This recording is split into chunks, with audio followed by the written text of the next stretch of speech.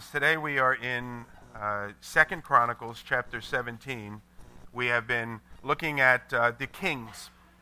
And we finished up last week by looking at one of the kings of Judah, a man by the name of Asa. And the passage brings about the end of his life, the death of this fellow King Asa. Asa was a good king. He stumbled in his closing years. He made some errors and mistakes. He allowed his heart to be hardened. And unfortunately, it marred his testimony, but it didn't remove his relationship with God. He was a man that we might say in the New Testament, he was saved, and yet he stumbled in the latter days of his life. But nonetheless, he was considered a good king, as it says in 2 Chronicles 14, that he did that which was good and right in the eyes of the Lord. Now, as we move on, though, into chapter 17, we discover that upon Asa's death, that his son, Jehoshaphat, takes his place as the ruler of Judah. And so we have a couple of slides here that is looking at the transition. Did they come up today? Yeah, they did. And this is sort of looking at the transition here from one king to the next. His son is a man, look at verse 1 of chapter 17, by the name of Jehoshaphat. And it says, Jehoshaphat, his son, reigned in his place and strengthened himself against Israel.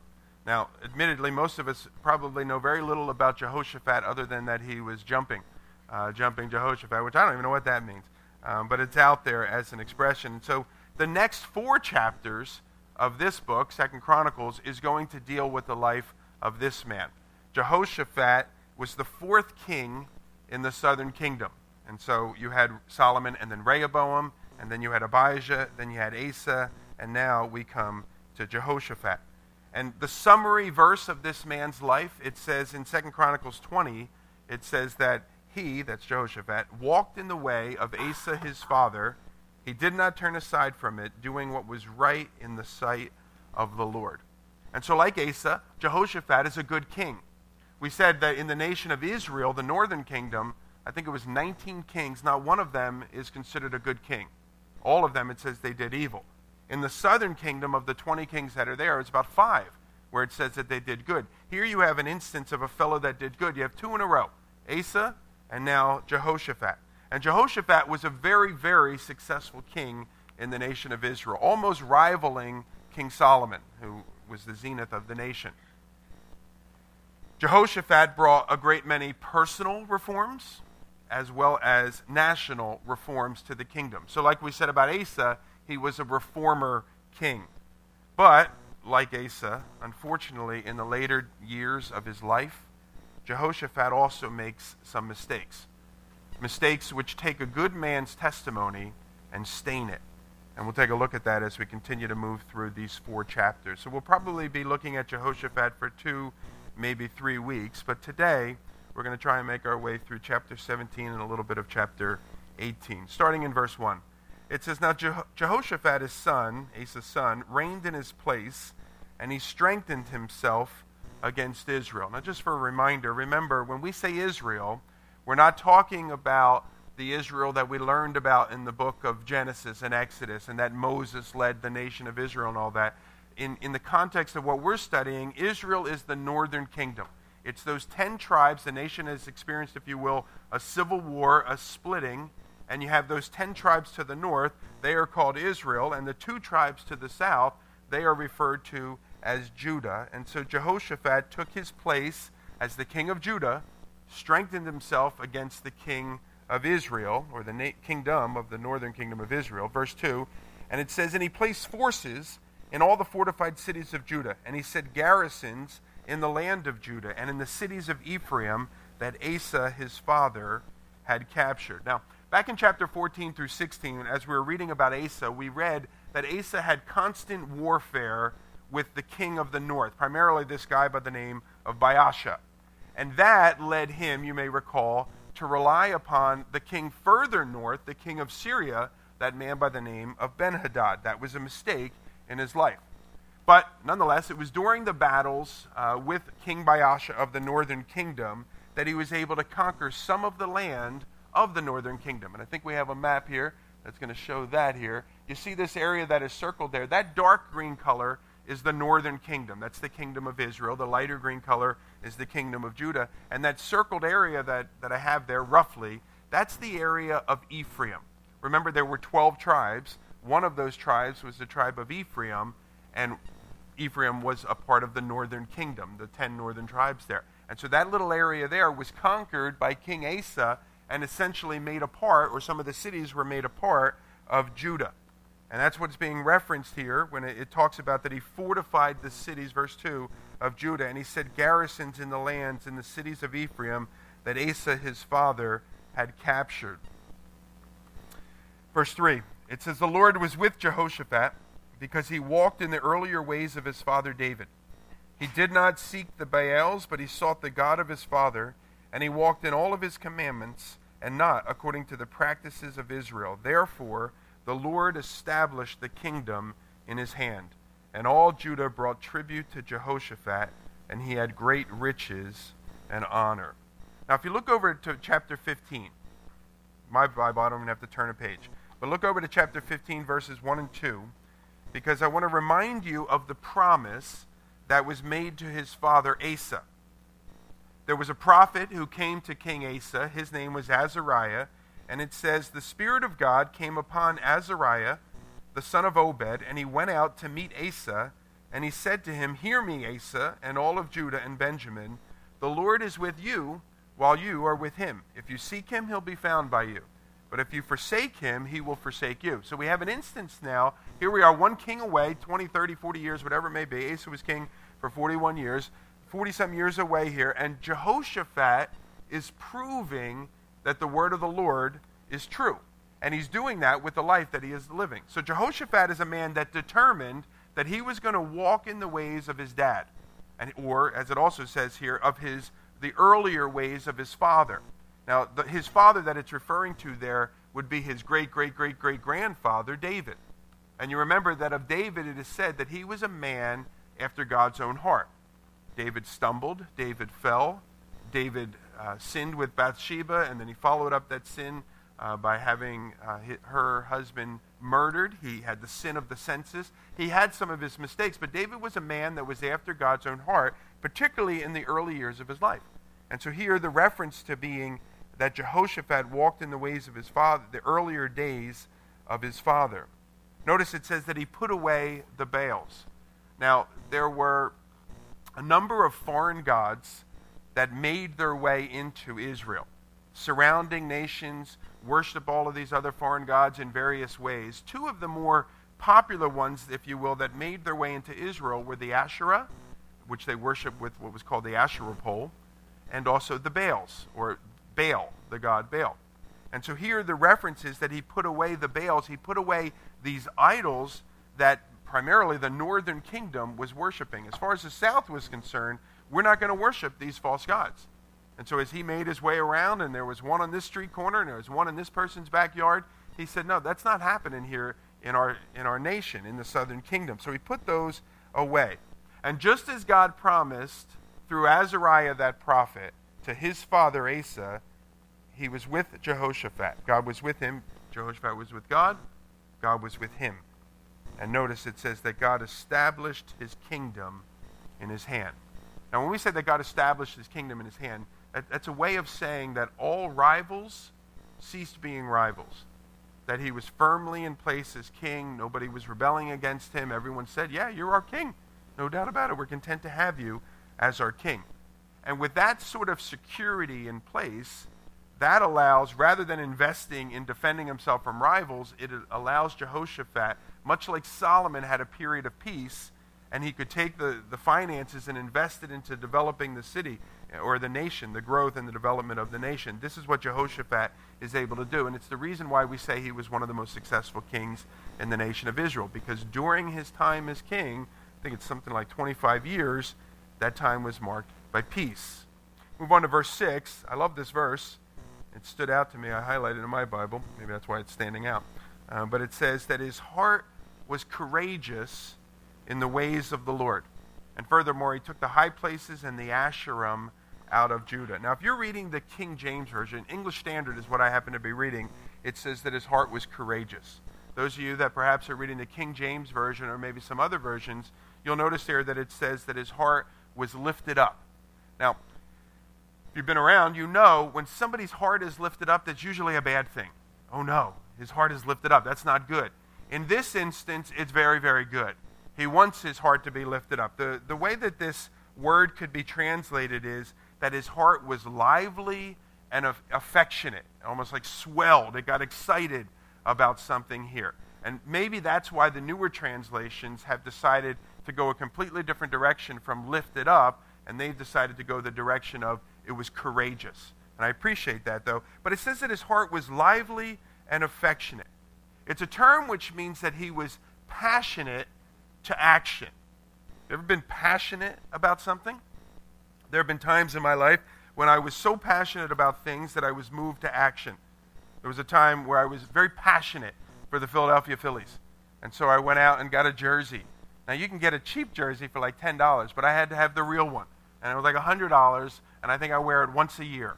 And I don't even like to wear it because it's hot and so, all this sort of stuff. But I was so passionate about the team, I had to get the jersey, and I had to go down to the games to watch them. It was sort of coincided when they were good. Who knows? But anyway, I was passionate for the team. There were times in my life where I was passionate about politics, and I was passionate about particular political candidates. I'm not so passionate these days. But in those days, I was very passionate about it. I got the sign, I got the sticker, I put it on my car, I put it out on my front lawn there. I was passionate, I was moved to action.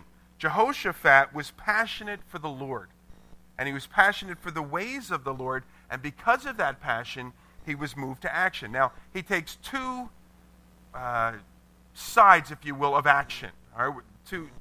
If it was an outline, there'd be 15 points underneath it, but we're going to do this, and we're going to do this. These are the categories that we're moving forward in. Notice the first one here. It says in both verses 3 and 6, it says that he removes the high places.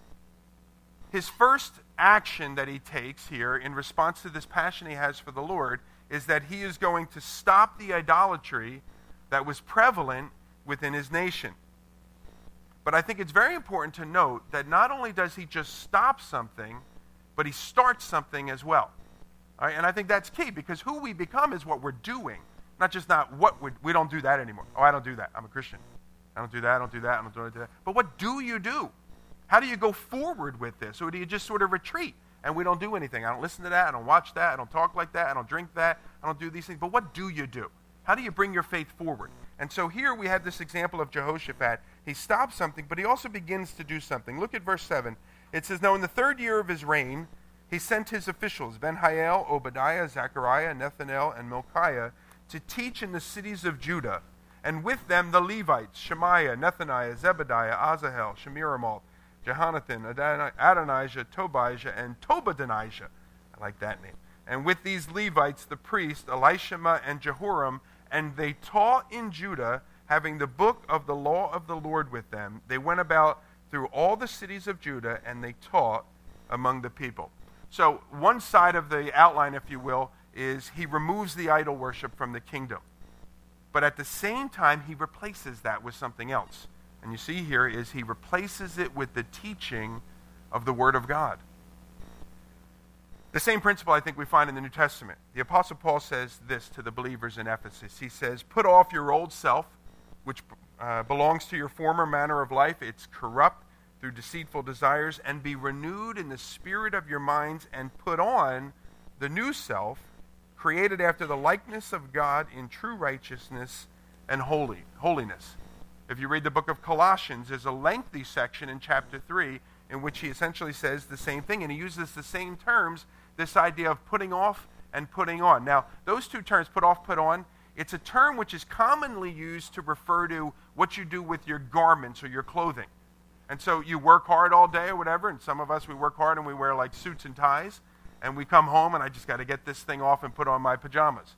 Others of us, we work all hard and we come home filthy dirty, and we got to come home and take off these dirty clothes and put on something that's clean so we don't mess up our couches and whatever it may be. But it's a term that refers to putting off an old garment or something like that. And the point is this, the point that Paul's making, what is demonstrated in Jehoshaphat's life is this: I'm glad you took off that dirty old shirt, but put something else on, man. You're walking around naked.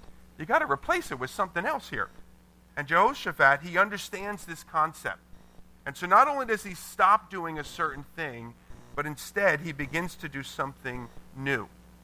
And so many of us that are coming to Christ, we'd say, you know what? This clubbing scene that I've been kind of involved with and doing, that's just not good for me. I'm pulling out of that. And rather than on a Friday night sitting around your house and doing nothing, soon enough you'll be back clubbing again, I guarantee you. Replace it with something else. Replace it with something better.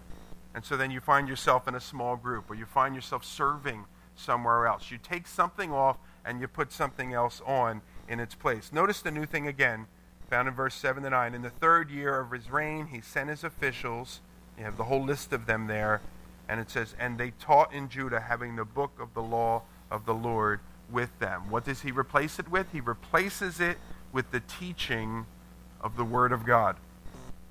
A little bit later in the Scripture, one of the books we're going to study this summer in our study of the minor prophets, one of those prophets is a man by the name of Amos. And Amos said these words. It's found in chapter 8. He said, behold, the days are coming, declares the Lord God, when I will send a famine on the land. Not a famine of bread, nor a thirst for water, but of hearing the word of the Lord. And it's very interesting, as a famine came on the land there of Israel, and the word of God didn't go forth in that land anymore, the result of it was, you would think it would be all sorts of things, sin or this horrible thing or that horrible thing, but the result of it was aimlessness. There was no purpose anymore amongst the people. There was no sense toward godliness. There was never the question of, God, what would you have us to do? And where do you want us to go to serve you? There was aimlessness. There was a famine in the land, and because of that aimlessness, as things came at them, that's what they accepted. Sure, I'll take that. What's that? Oh, that's nice. Oh, yeah, take that too, and I'll do that. And yeah, I'll do that thing as well, because that's the things that were thrown at them, and because they had no purpose, they could go nowhere forward. They had drifted from the Word of God. They weren't reading it. They weren't studying it. They certainly weren't applying it. And so it's no wonder that they found themselves in sin. And so Jehoshaphat determines that he's going to return the southern kingdom to the Word of God. And so he sends all sorts of officials forward. He sends these teaching priests out there, and they begin to declare and explain the Word of God. Look at verse 10. You see the result. It says, and the fear of the Lord fell upon the kingdoms of the lands that were around Judah, and they made no war against Jehoshaphat. That's what happens when the Word of God is proclaimed in our lives by teachers who believe the Word of God. So parents, if you're teaching your kids, if you believe the Word of God and you proclaim that to your kids as such, it has an impact on your kids. If you go to a church and the pastor believes the Word of God and preaches it to be true, the fear of him falls on the people. Now notice, we're not saying preaching about the Word. We're not saying preaching a little bit of the Word or some of the Word or that part of the Word which is comfortable and easy and you agree with. We're talking about the entire counsel of God's Word, taking the time to explain its meaning and then making the appropriate application to our lives. And that's why we're in 1st and 2nd Chronicles. We're studying the entire counsel of God's Word. And here's the cool thing. Remember we were doing the genealogies and this guy gave birth to that guy who gave birth to that guy, the first 10 chapters, and people were like, come on man, please. Can you pick something else here? We're going to plug through it. People got saved here during those weeks. And I thought the studies were boring, and yet people got saved during those times here. God's Word is powerful. I love all of it. And so I'm so glad that we are a body of believers. Now you might say, well, duh, yeah, of course. All churches do that. Actually, no. Not all churches teach the Word of God. I used to attend some churches that didn't. I didn't know the difference. But when I got around the teaching of the Word and the steady intake of it, I just began to notice God changing me. And as I began to then say, I need a little more of that, and I began to read it for myself in the mornings or whatever it may be, or attending another small group. And people, everywhere I was going, people believed it, and it was going forth, and God just began to change me, and the fear of the Lord came upon me, and I heard some things in the Scripture, and I said, you know what, my life doesn't add up to that. I should probably change that in my life, and God just began to do a work. The fear of the Lord fell upon us. And so we proclaim the full counsel of God, and then we seek to live it out. And the fear of the Lord falls. I think the reason why there is so much, for instance, sexual sin in the Christian church is because the full counsel of God is not presented by people that believe the Word of God. Paul says in the New Testament, he speaks about this urgency to persuade others to come to faith. I think the reason why so many within Christianity in the United States do not have an urgency to see people come to a knowledge of the Lord is because the Word of God does not go forth. There's no fear of the Lord. Amos said, and like Amos said, our nation, I think, our Christianity, is at risk for a famine for hearing the word of the Lord. And there's lots and lots of Bibles that are out there. I suspect many of us in our homes have 5, 10 copies of the Bible in our home. Would that be a fair assessment? I bet you do. In your bathroom, in your kitchen, in your dining room, whatever it may be, by your living room somewhere. And yet how often it goes unopened. Right? There's a famine for hearing the word of the Lord, and yet it sits right in our homes. And so we must be people of the book, as it says. Now it goes on, it says, Jehoshaphat determined he would do what he could. I'm going to do what I can within my sphere of influence. And so as a reformer king, he brought the word of God to the people. And as I said before, the fear of the Lord fell. But here's an interesting thing. Notice the passage. Notice who the fear fell upon. Again, looking at the verse there, it says, and the fear of the Lord fell upon the kingdoms of the lands that were around Judah. I think that's great. Here you have the people of Judah beginning to fear the Lord. They're reading the word, they're studying the word, now they're understanding it, someone's teaching it to them, they're applying it to their lives here. And no doubt, they're honoring the Lord through this whole process. And just like the prophet said, that if they were with him, he would be with them, and so on. So they're honoring God in their speech. They're honoring him in the way that they treat other people. They're honoring him in their business dealings. They're honoring him. They're looking to walk their lives in integrity. And one after the other, they're trying to apply the word of God. They're taking steps of faith. God's proving himself faithful, and he's blessing them. And notice here, the thing that I think is great about all of this is people are watching, and they're observing. We make a huge impact on others without having to say any words at all, just by the life that we live. Now, there's a time to say words, certainly, but just by the lives that we live, as we seek to honor the Lord, as we seek to be with the Lord, and the Lord is faithful to be with us, as it says through that prophecy there, we make an impact on other people. As other people see us building our lives upon our foundation of the relationship with Christ, everything that we do, my decision as to whether my kids are going to play in this particular sports league or not, and the time that it's going to consume of their lives, is based on my relationship with Christ. The job that I'm going to take is based on my relationship with Christ. The way we're going to spend our time, the places that we're going to go, how we're going to spend our money, everything in our lives goes back to the foundation of, Jesus, what would you have me to do? And as people see us building our lives upon that foundation, they take notice. They take notice of how you're raising your kids and the type of employee you are and the peace that you maintain, even when circumstances aren't perfect and they're impacted. Now, I'm not saying that they're necessarily going to profess the Lord because of your life, necessarily, but they observe the Lord, they're watching it, they're impacted by it, and it gets them questioning. And I'm content with that God might do a work through my life. Well, it says Jehoshaphat, the nation of Judah, is strengthened. Let's go on to verse 10. It says, now some of the Philistines brought Jehoshaphat presents and silver for tribute, and the Arabians also brought 7,700 rams and the same number of goats. And Jehoshaphat grew steadily greater. He built in Judah fortresses and store cities. He had large supplies in the cities of Judah. He had soldiers, mighty men of valor in Jerusalem. This was the muster of them by fathers' houses. Of Judah, the commanders of thousands, Adnah, the commander with 300,000 mighty men of valor, and next to him Jehohanan, the commander, with 280,000. Next to him was Amasiah, the son of Zikri, a volunteer for the service of the Lord. He had 200,000 mighty men, with 200,000 men armed with bow and shield. And next to him was Jehozabad, with 180,000 armed for war. These were in the service of the king, besides those whom the king had placed in the fortified cities throughout Judah. Now, I counted it at one point. I think it's like 1.4 million, 1.2 million people under his administration and leadership. These are military people. This is amazing. Strengthened the kingdom, as the passage says. Now let's go on to verse 18, or chapter, 18. Because as we move into this chapter, we're going to remind ourselves of what we learned with Asa, is that sometimes good people blow it. And the scripture is very honest.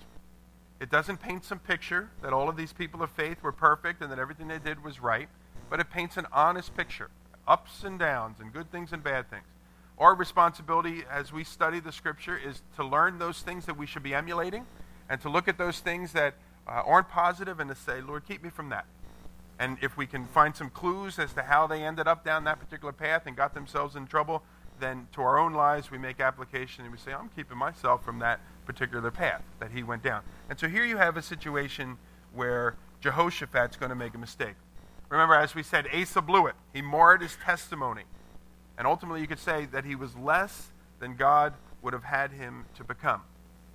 And that's certainly something none of us want said of our lives. Similarly now we have Jehoshaphat. As we said, he's a good and he's a godly king. But as you're going to see from chapter 18 through, I guess, chapter 20 or so, is he's going to make a series of decisions that begin here in this chapter, which will ultimately mar his testimony. And sadly, the decisions that he does make are going to have significant consequences way down the road. Nothing maybe immediately, but way down the road, very, very significant consequences. We'll get to them as we continue to study through the book. Chapter 18, verse 1. Now Jehoshaphat had great riches and honor, and he made a marriage alliance with Ahab. And after some years he went down to Ahab in Samaria, and Ahab killed an abundance of sheep and oxen for him, and for the people who were with him, and they induced him to go up against Ramoth-Gilead.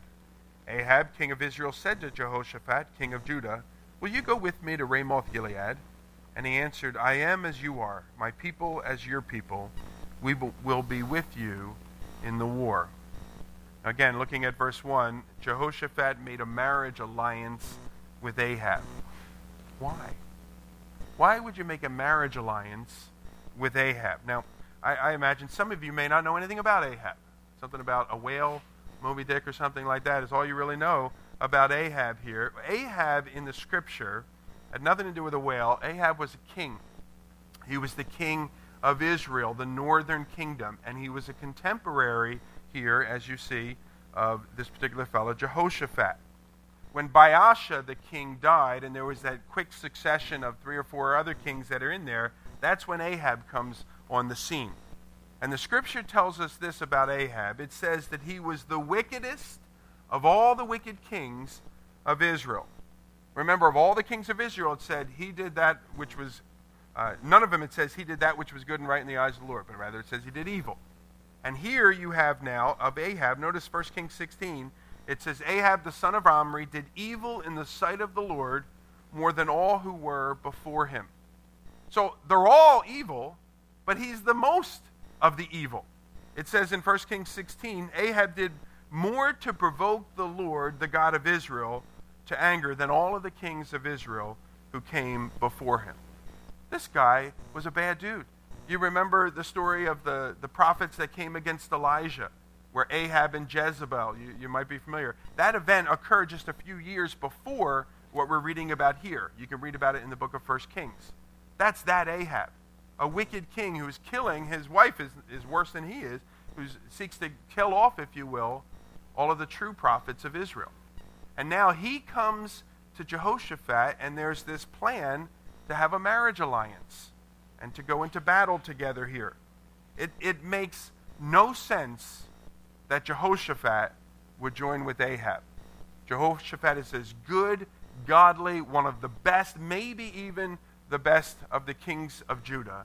And he makes an alliance with the wickedest of the kings of Israel. It's sort of like peanut butter and pickles. They just don't go together. Peanut butter and jelly? Love it. I had 6 the other day. It was delicious.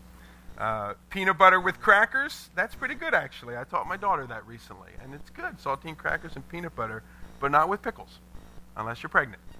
Then it works out well. All right, but not with pickles. Now, Jehoshaphat is one of the godliest of the kings of the southern kingdom, and he voluntarily forms this marriage alliance with the most wicked of kings of the northern kingdom. And again, we ask ourselves, why would you do that? Jehoshaphat was already strong, and he was already secure. We saw that in verse 12 of chapter 17. The Lord had already given Jehoshaphat all sorts of victory. The fighting that was constant for his dad with the northern kingdom had stopped. And so he had all sorts of victory.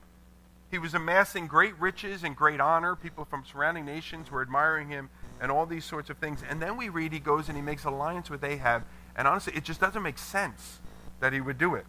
And so we don't know, but we have to ask ourselves, what motivated him to do this? Like, what was the thinking that got this godly man to make this terrible decision here?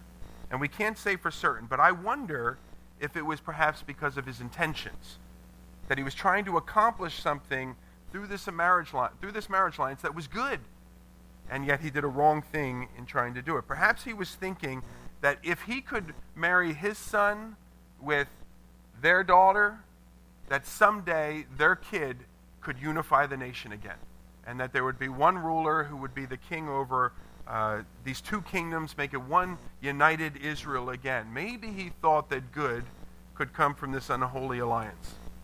Unfortunately, as we're going to see as we dig a little deeper into this study, is because of this decision, and then the next one that is forced to be made because of this one, and then the next one that's forced to be made because of that one, and so on and so on and so on, that he keeps digging himself deeper and deeper and deeper. So much so that eventually the offspring of this marriage alliance, something like the great-great-granddaughter, will actually look to kill off the messianic line, believe it or not. And so it's a terrible decision with terrible consequences that Jehoshaphat himself may never actually see, but it makes its way down the line. I think that we see here a strategy of Satan. And like I said, sometimes we want to learn lessons of what not to do. And so I think this is a strategy that Satan will seek to implement, and it would be wise for us to take notice of. Like the kings that came before him and his contemporaries, just like all of them, Jehoshaphat was tempted to worship the foreign idols of his day, but he didn't. He stood up to that temptation. He put away the false gods. He commanded everyone in his kingdom, we're not doing that here. Not during my day. Like Jehoshaphat, he was, we see, tempted to the status quo. All right, so we won't worship idols, but we'll just kind of stay in this place right here. But he didn't do that. And instead, he brought the word of God to people, and he pushed people forward in their faith. But the strategy of Satan that I think we see here is patience and persistence. Patience and persistence, or repeated efforts.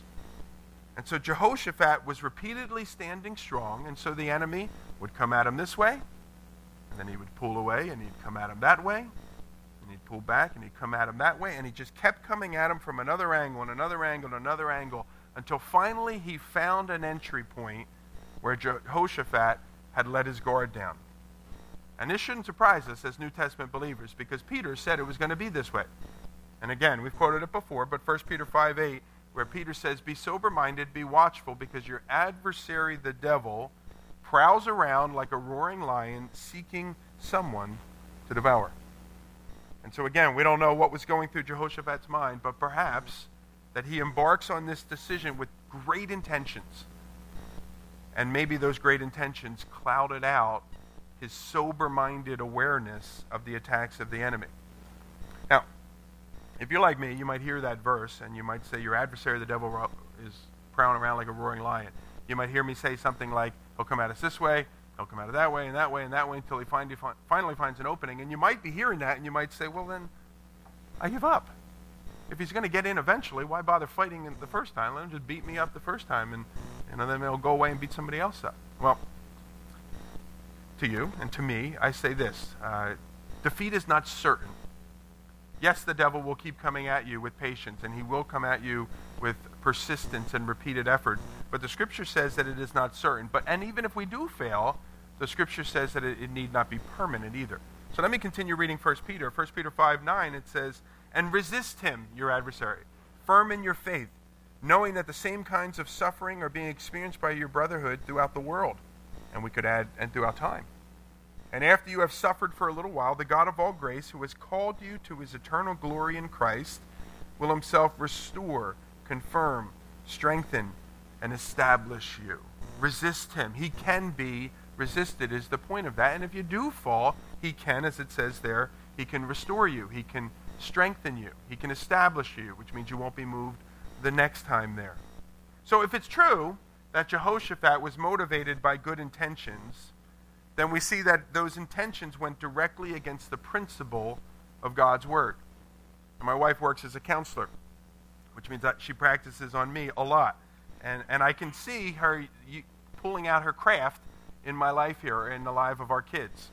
And she'll start asking questions, because counselors, you're not supposed to tell anybody anything. You just let them discover it, and it's more profitable that particular way. Is this about right? Okay, good. And so she's posing, these questions. And one of the things that she is seeking to do is bring people down that trail. Let's rewind this a little. And let's go back down that path, and let's get to the place where your thinking was in error. Because at some point in time, the thinking goes from, that's correct thinking, and wait a minute, now you got wrong thinking, and the actions that come as a result of that, which are based on that wrong thinking, are going to be wrong actions. And so if we were to trace back the error in thinking in Jehoshaphat, then I think we would go back to the place of where his intentions were saying something to the effect of, surely God is not pleased by a divided nation. Is that a true statement? Sure. Why would God want there to be a divided nation? He brought these people in. They were to be a testimony. How does a divided kingdom bring glory to God? We were supposed to be a model to the world, and yet this sort of thing. It's an embarrassment, really, that God's people are not unified. Now, I'm not embarrassed. God's like, I'm fine. But he's making somewhat sense here in his thinking here. And so then perhaps he suggests, God, I could influence the northern kingdom if only I had access to the people of the northern kingdom, and I can get that access, and so on, and so on, and so on, and so on. And he goes down this particular path here, and he ends up with the decision, a marriage alliance. That's how it works for the surrounding nations. That's how it could work for us. And he makes a marriage alliance with this wicked king and his wickeder, is that a word, wife, Jezebel, and it's clearly outside of the will of God. Now, I know the verse that I'm about to quote comes later in the Scripture. It wasn't around when Jehoshaphat was alive, but the principle of Scripture has been around since the beginning. And this is found in the book of 2 Corinthians. It says, do not be unequally yoked together with unbelievers. For what partnership has righteousness with lawlessness? What fellowship has light with darkness? What accord has Christ with Belial, the devil? What portion does a believer share with an unbeliever? What agreement has the temple of God with idols? Because we are the temple of the living God. You see, I think each of us can rationalize just about any decision we want to make it sound as if it's a good idea. And I think Satan knows that. And I think sometimes Satan will use those good intentions to deceive us. So I care about this person very much. We kind of like each other emotionally.